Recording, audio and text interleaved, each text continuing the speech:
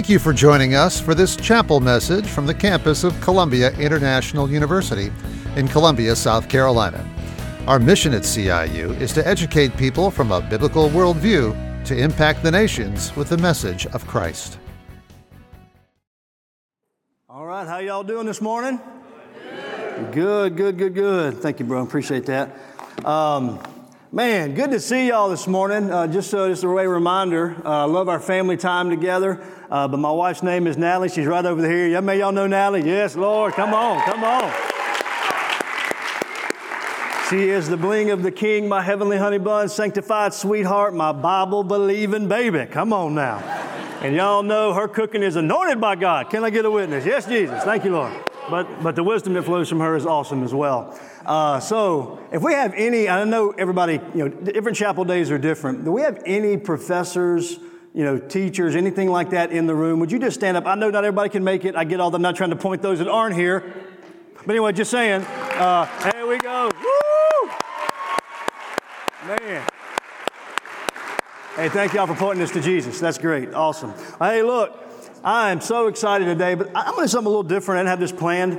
Is there anybody in the room that just maybe yesterday, today, this week, just kind of feels a little bit heavy? Don't even know why, right? Maybe not even know why. Maybe there's something going on back home. Maybe there's something going inside. Maybe there's just a lot of stuff at the end of the semester. Maybe you're homesick. I don't know. You fill in the blank.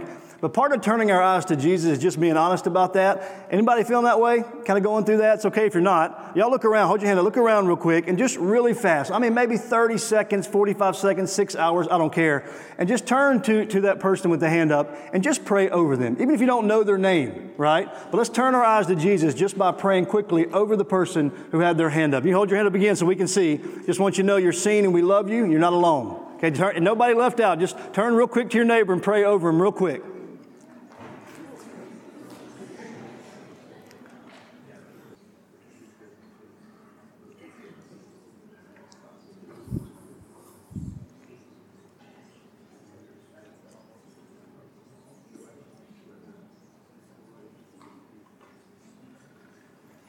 Well, Lord, you're a great burden bearer, and so we give those to you, whatever that looks like. We turn our eyes to you, fix our eyes on you, Jesus. We draw near to you because you promised to draw near to us. How great a joy it is that we get to gather together and just hear what you have to say to us, Lord, because that's really all that matters. We could hear from Paul all day long. It wouldn't do any good, but what you say makes a whole lot of difference. So, Lord, help our brothers and sisters who may be struggling a lot right now with whatever it is because you deeply care for them. So thank you, Father. I pray that any spirit that's not from you would go wherever you tell it to go, Jesus. And Holy Spirit, we are yours. You don't dwell in temples made with hands, Lord, but you dwell in us as believers. So, Lord, we love you. In Jesus' name, amen. All right, if you got your Bibles real quick, let's go to Matthew chapter 9. Matthew chapter 9, after the book of Genesis. You can find it from there. If you don't have a Bible, look on with your neighbor. Matthew chapter 9, starting at verse 9. Matthew chapter 9, starting at verse 9. And as you're going there, I want to tell you a little story. Y'all know, if y'all don't know, I got 5 kids. And so maybe a couple of years ago when it first came out, I don't really actually remember when. But my 12-year-old Levi, we were all watching. Have you all seen that Disney play, that new movie, Mulan, like the live action version of the old school Mulan? Look, most of y'all went, I don't know. Anyway, it's an old school Disney movie. They made it into like live action people. So we're sitting there watching it. And on the movie in Mulan, they have these people in there that have what they call chi. Okay? And all chi is almost like if you had supernatural powers. Like the person could literally like scale and run up a wall at full speed and like jump over the wall. Like it was kind of cool. So Levi, after the movie's over, thinks to himself, I got chi. So he takes off at a dead sprint from the living room all the way through the kitchen into the dining room, dead sprint, puts a foot out on the wall, fully believing that he has chi, and just poof, puts his foot right through the wall. It's big. He comes up to him and he goes, hey, Dad, I need to show you something. I thought I had chi. And I looked at the wall and I said, well, at least you tried. So I said, but boy, you ain't got chi. I said, next time go outside and chi the tree. But here's the thing. Levi, in that moment, believed the movies kind of, so to speak, was his model that he followed. And he really believed by fixing his eyes on those actors, on those stars, on that screen, he really believed that he could do what they did. You see, it makes a difference what model you follow. See, Levi thought that was the thing. And in the end, as he imitated that, it just led to things that were broken and in need of repair. The model that you and I follow in our life makes a big difference, doesn't it? And I have a question for us today. Is the model that we're following in our lives, is it the movies or is it our Maker? Is it the Hollywood stars or the high King of heaven? Is it the screen or is it the Savior? Because if we want to live a life, as we've talked about, man, Alexis just nailed it last week, about being someone who knows Christ and makes Him known. Or Dr. Murray talking about God's heart for all people to the ends of the earth. And as Dr. McWilliams really just brought us back to the Scripture so well and just said, look, Jesus says, come here. Who we follow makes a big difference, and who we model our life after makes a difference. And while the Bible tells all of us to imitate people as they imitate Christ, that's awesome, multiple times. As I look through the Scriptures, I cannot find anywhere but one place. I only found one person that the Bible commands us or invites us to fix our eyes on, to look to, as the model with which we follow. Only one person. Because as you well know, I will disappoint you. And I'm sorry about that. I don't mean to. Your awesome professors will let you down. You'll let each other down. You'll let yourself down and disappoint you. And I hate to say this because I know it's really hard. Your parents will disappoint you and let you down, as you well know. But there is one person the Bible says in Hebrews chapter 12 that we're to look to and turn to and fix our eyes on as the model that we follow to live a life of high impact for the kingdom of God. And that person is Jesus. Fix your eyes on Jesus. Turn your eyes to Jesus. I don't know about y'all, but I'm a how-to person. I'm so much of, okay, Lord, how do I do this? How to. And that's not bad. But I often wonder, is God so much a how-to God or more of a come-to God? Meaning, come to me and I will. And as we know, when God says I will, He always does it. That He teaches us along the way. But if Jesus is our model to follow, I'm just going to be real honest with y'all. I probably shouldn't say this, but I'm just going to do it. There came a point in my life, y'all, that I just got really tired of all the methods that everybody was given to me of, here's 12 ways of how you grow in your faith. I'm not saying they're terrible.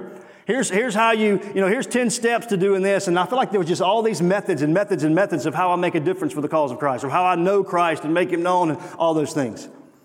I felt like everybody was trying to give me all these steps and all this kind of stuff. And I felt like in the end, I was overstimulated on how-tos. And I felt like God was saying, I shared this a couple weeks ago at the house, I felt like God was going, Paul, you're not simple enough yet. But you're way too complex when it comes to following me. It's like G.K. Chesterton said, we rush towards complexity, but we yearn for simplicity. And I said, it's got to be, it's not that it's not hard, but it's got to be more simple than this, than what I've constantly been told, like all these times of all these methods and all this kind of stuff. And finally, I just kind of realized, like, man, I'm looking at all the wrong things. Finally, I just said, here's the simple thing of it. Let me just turn my eyes to Jesus and see what He's doing, see what He's about. And that sounds way too simple, doesn't it? But here's what I saw with Jesus. You ready? And if you're taking notes, you're like, all right, I'm done. Here it is. You ready? Here's Jesus, how He does it. You ready? It's really simple. What I hear my Father say, I say it. And what I see my Father do, I do it. That's it. That's it. That's the simple way that Jesus lived and lives His life. When He was on earth, what I hear my Father say, I say it. And what I see my Father do, I do it. So if we're looking at Jesus, if He's the model that we follow, if we want to fix our eyes on Him, what do we see Him being about? So here we go. You ready in your Bible? Matthew chapter 9. Matthew chapter 9, starting in verse 9. It says this.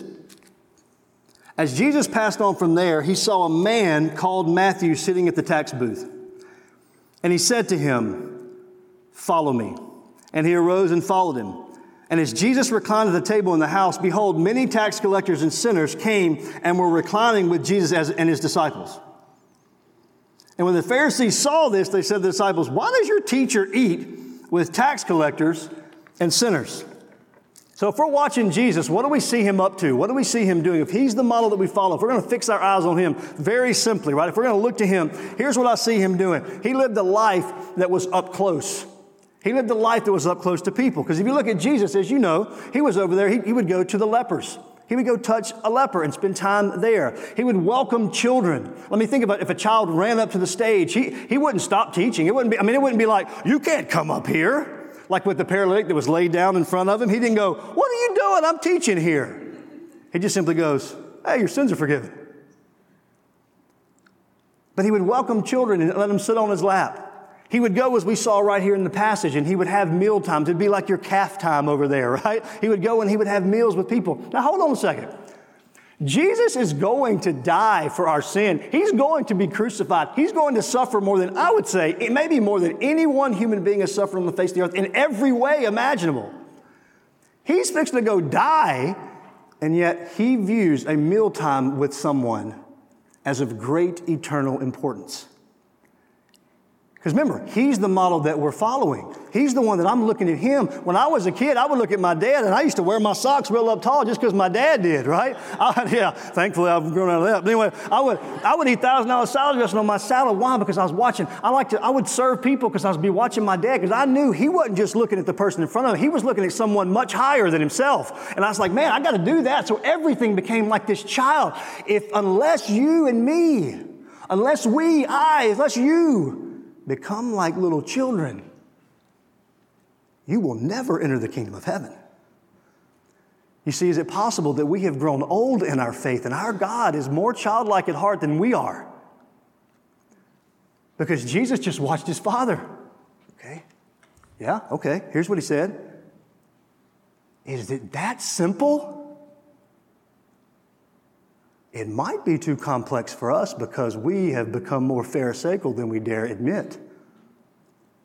We care more about how it looks and appears on the outside than simply running to God ourselves. You understand what I'm saying here?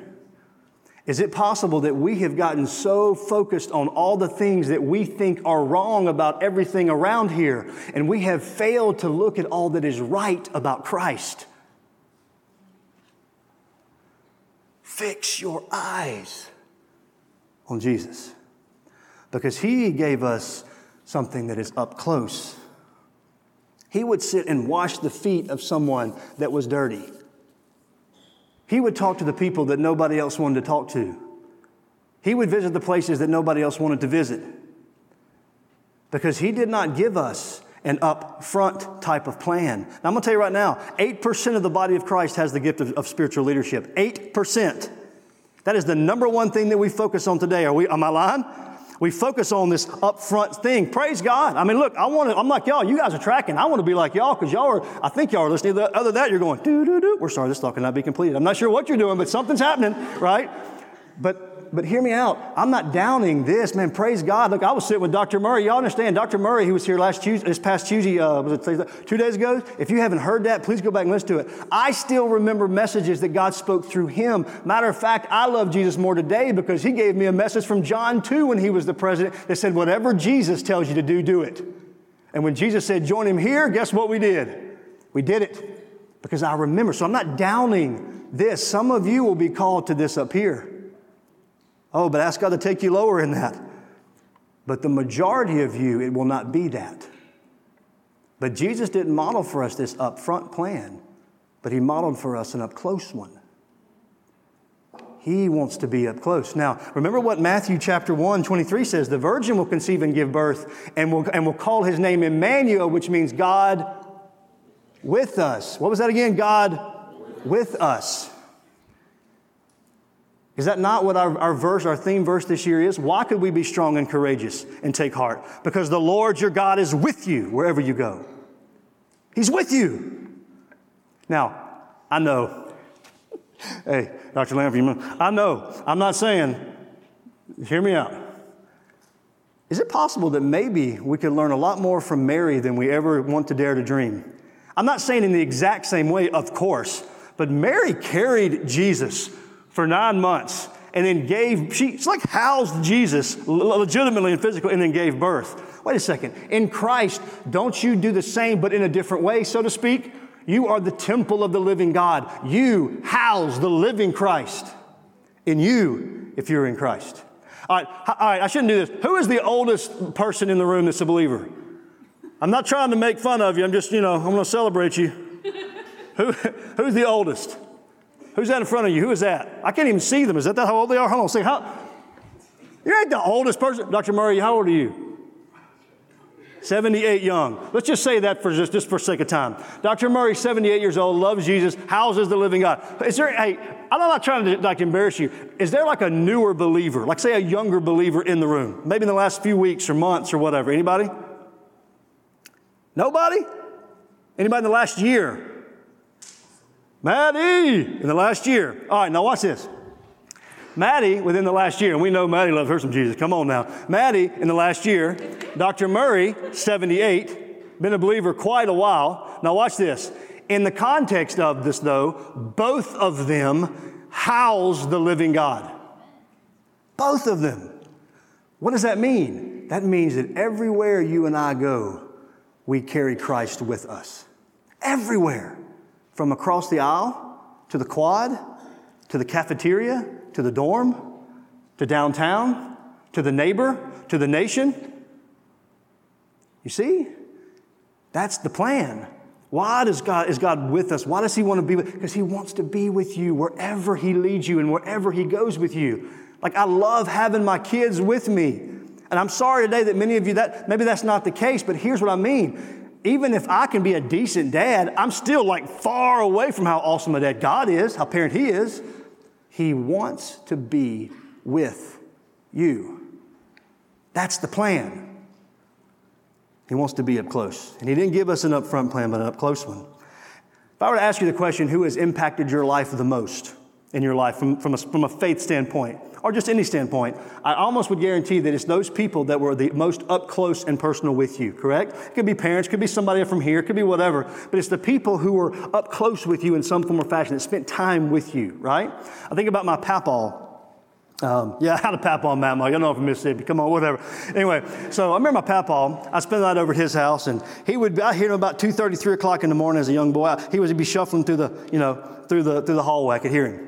And he'd go in there, and he would be in the kitchen for a couple hours, and he would literally have about 6 pots of coffee. I'm not joking with you. I think his heart was literally run on coffee. So anyway, he was there, and I'd come in there, and he'd have the Psalms open, the Bible open. Now remember, he was just a normal dude. I mean, he worked at Soul Conservation. It wasn't anything like you could say, oh, he was whatever. So, but he'd be sitting there, and here's when I went into him, he would be sitting in the Psalms just like this, just thinking. And then he'd talk like that. And he'd talk about the church and, how much God, and then he'd just do that. And then we'd talk about something from his past. It wouldn't be anything great or spectacular. But he never told me to go back to bed. He invited me up close to him because he was looking at someone greater than himself. And he knew the model to follow. Wouldn't tell a young child, get out of here, I don't want you here. It's my time. It's my time. No, he invited me in. And just listening to him talk about the Psalms, I didn't understand a word he was saying. But you know what? Over the span of my following Jesus, there's one main part in the Scriptures that in my highest of heights of joy with God and in my lowest, darkest, deepest times, you know where God always seems to bring me? To the Psalms. Because it was there, even as a young boy, I saw that God was a God who wanted to be up close. And I learned that through my papaw. Because I'm going to tell you one thing. You and I can impress people from a distance. We can. We can look really well and impress people. Man, that person's God. That person's awesome. But you impact people up close. That's where the impact happens. And God is not a God far away. He is a God up close. That's His heart. So not only is God up close as we're fixing our eyes on Jesus, we realize that God does things in the everyday spaces and places of life, doesn't He? He's a God of the man. It's not what is called mainstream. It's all over. Look what Jesus did. He said Jesus went about doing good. And I just want to remind you this morning, I'm not telling you something you already know. I'm just reminding you that your stage may look completely different when it comes to you and Jesus. Not only is He in you and everywhere you go, He's with you always. And you bring Him up next to people that I'll never get up next to. People can look at me and go, that guy's like a preacher guy. He's like the penguins of Madagascar. Step away slowly, boys, cute and cuddly. But not with you. Not with you. I legit had a former student a long time ago when I was a teacher. A long time ago, he was at a game, and this doesn't bother me at all. He had a beer in his hand, hadn't seen me in years, and he's sitting there drinking. We're talking. I don't think he knew it was me. Like, that's how much there. Anyway, but I was sitting there talking, and all of a sudden I said, yeah, man, God's been doing this right here. It's pretty cool, man. I'm glad you're doing well. And all of a sudden, as we're talking, he puts his hand behind his back, puts the beer behind his back.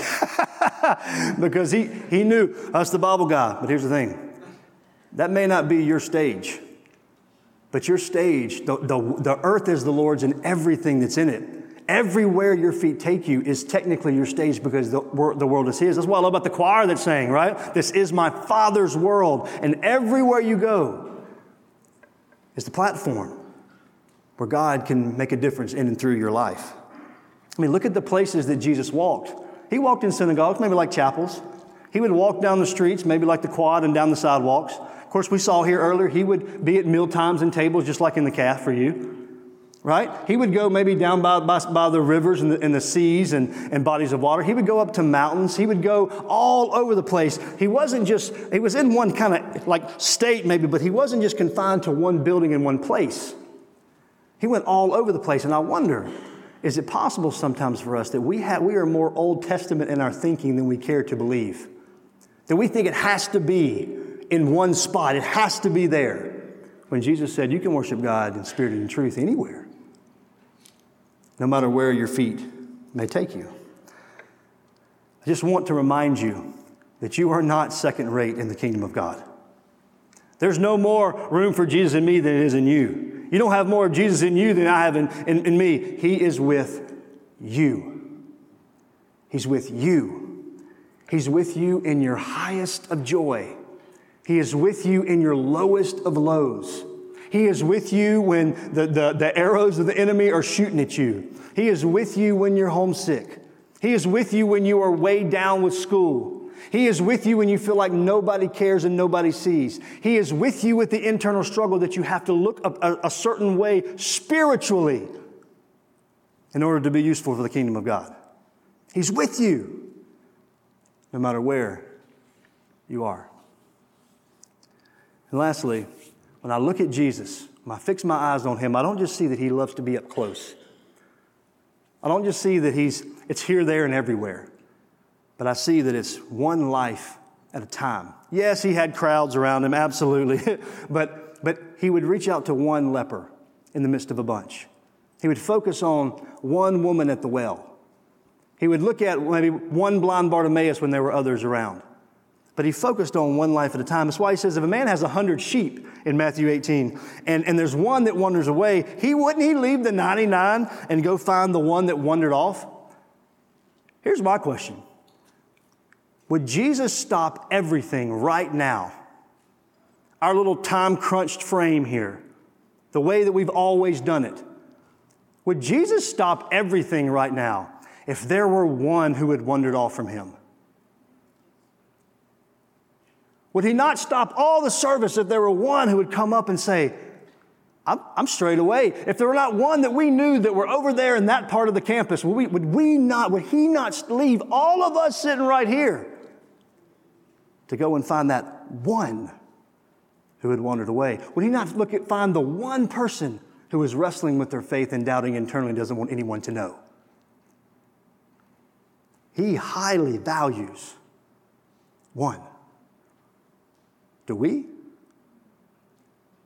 Do you? Do I? Do I highly value that one person? I think we live in a time in church context that it's the bigger the better. I'm not saying that Jesus won't speak to the crowds. He's doing that too. But I think we have failed sometimes, I know I have, failed to value those smaller things, that one person that just simply needs to know that God sees them. Now, I need you to be reminded of something this morning, just like I need a reminder, that Jesus doesn't just see the one out there. He sees you too. He's not asking you just to go win the world. He's just asking you to come to Him. And He's coming to you too. He sees you. You're a one very valuable life to God. I remember back in the day, I grew up in a little small town called Raymond, Mississippi. Okay? And I went to a little small school that had more cows than people in it. And that's a true story. And when you hit a home run in a baseball, going to get those baseballs in that cow pasture with that bull, that was interesting. So, paper, rock, scissors. But I remember sitting there as a 7th grade boy in a class of about 25, 30 people, 7th graders. See, at that time, most people, I was not, let's put it this way, school was not my forte. I was sports all the time. That may not be your story, but that was mine. So let's just say this, 2 + 2 is 5. You got what I'm saying? Nobody gave me any hope of doing anything educationally. That just wasn't me. I was that, no offense, not to the jocks here. That was just my story. The dumb jock. That was me, right? The shoe fits, give it to somebody, right? That was me. But the only A I ever got in high school was in the form of a greeting. Hey, Paul, how you doing? Be good. See you later. That kind of thing. That's me, right? But here's the thing, though. That still stuck with me. I never tried. I never thought I'd ever amount to anything when it came to like that kind of stuff. I was always like, you got to swing for the fence. That was me. But all of a sudden in 7th grade, there was one teacher named Miss Noble.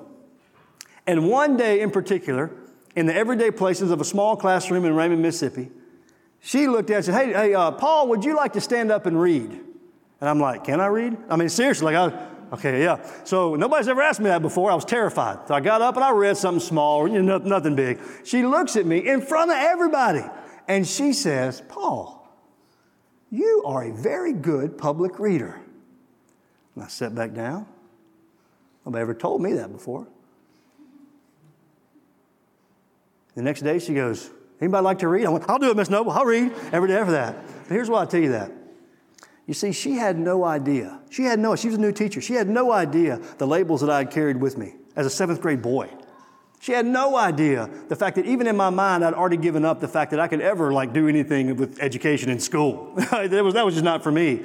But that one little tiny drop to that one little boy in 7th grade, in that one little classroom, in that one little town, in that one state, in that one moment of encouragement, that almost 30 years later, I still remember it. She didn't know that God would use me to publicly read places, to read His Word places. But God knew, because it's never just about one life, is it? But that one life and that one moment and that one time, that one encouragement, what God can do with that would be like my oldest daughter when she was younger. I put a rock in her hand. I said, throw it out in the pond. And that thing hit it, and then as you know, it would ripple effect all the way throughout as long as it would go. You and Jesus, your eyes learning to be fixed on Jesus, learning to look to Him, that He would be the main thing. And that's not a pressure, that's an invitation, right? To learn to fix my eyes on Him and whatever that looks like, that He's the model that I follow. In that one moment, your life, like that rock in the hand of my daughter, tossed by faith in the world, could literally lead in every direction this eternal ripple effect that would impact not just one, but who knows how many people. For the cause of Christ. Who knows, though? Who knows? Maybe,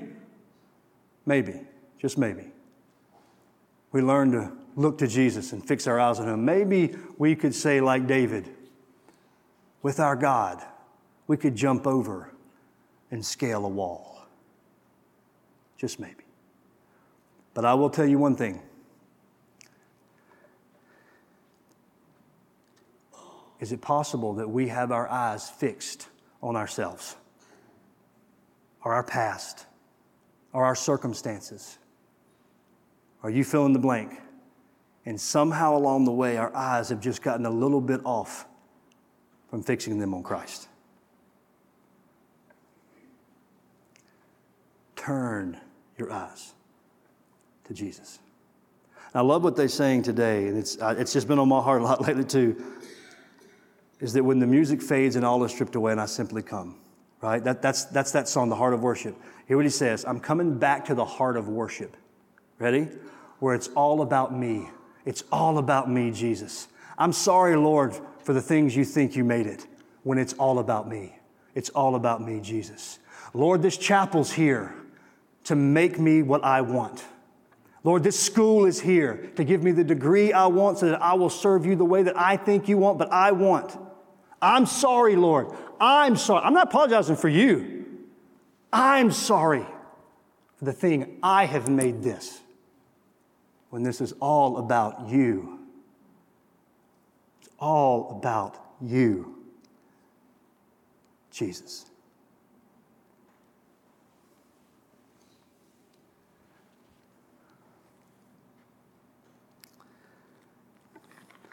Lord,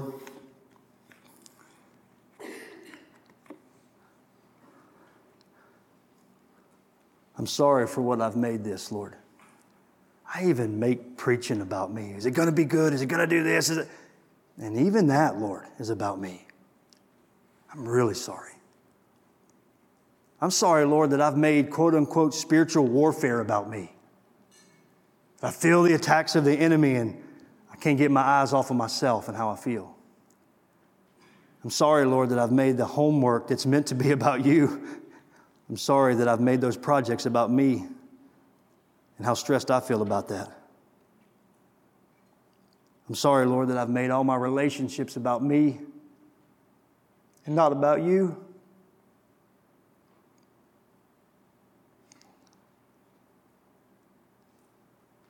I'm sorry for the thing I've made it, Lord. And I thank you that you're gracious to forgive. You're gracious to not make me turn it, but gracious to take me maybe by the face and just lift my eyes to you this morning. And would you do that in my life, and would you do that in our lives? And would you do that continually on campus and make this everything that you want it to be? You said seek you, and we would find you when we seek you with all our hearts. So Lord, show us where we've gotten off track. And maybe today as a family, there are some of us in the room right now that you might want to ask Jesus. Maybe you already know, Jesus, how have I turned my eyes away from you right now? What am I focusing on today instead of you? Why don't you ask him that right now? Jesus, what am I fixing my eyes on today instead of you? Lord, would you show us? Would you bring us back to the heart of worship, where it's all about you? It's all about you, Jesus. Jesus. Jesus. In Jesus' name, amen. Love you. You are dismissed. Have a great lunch.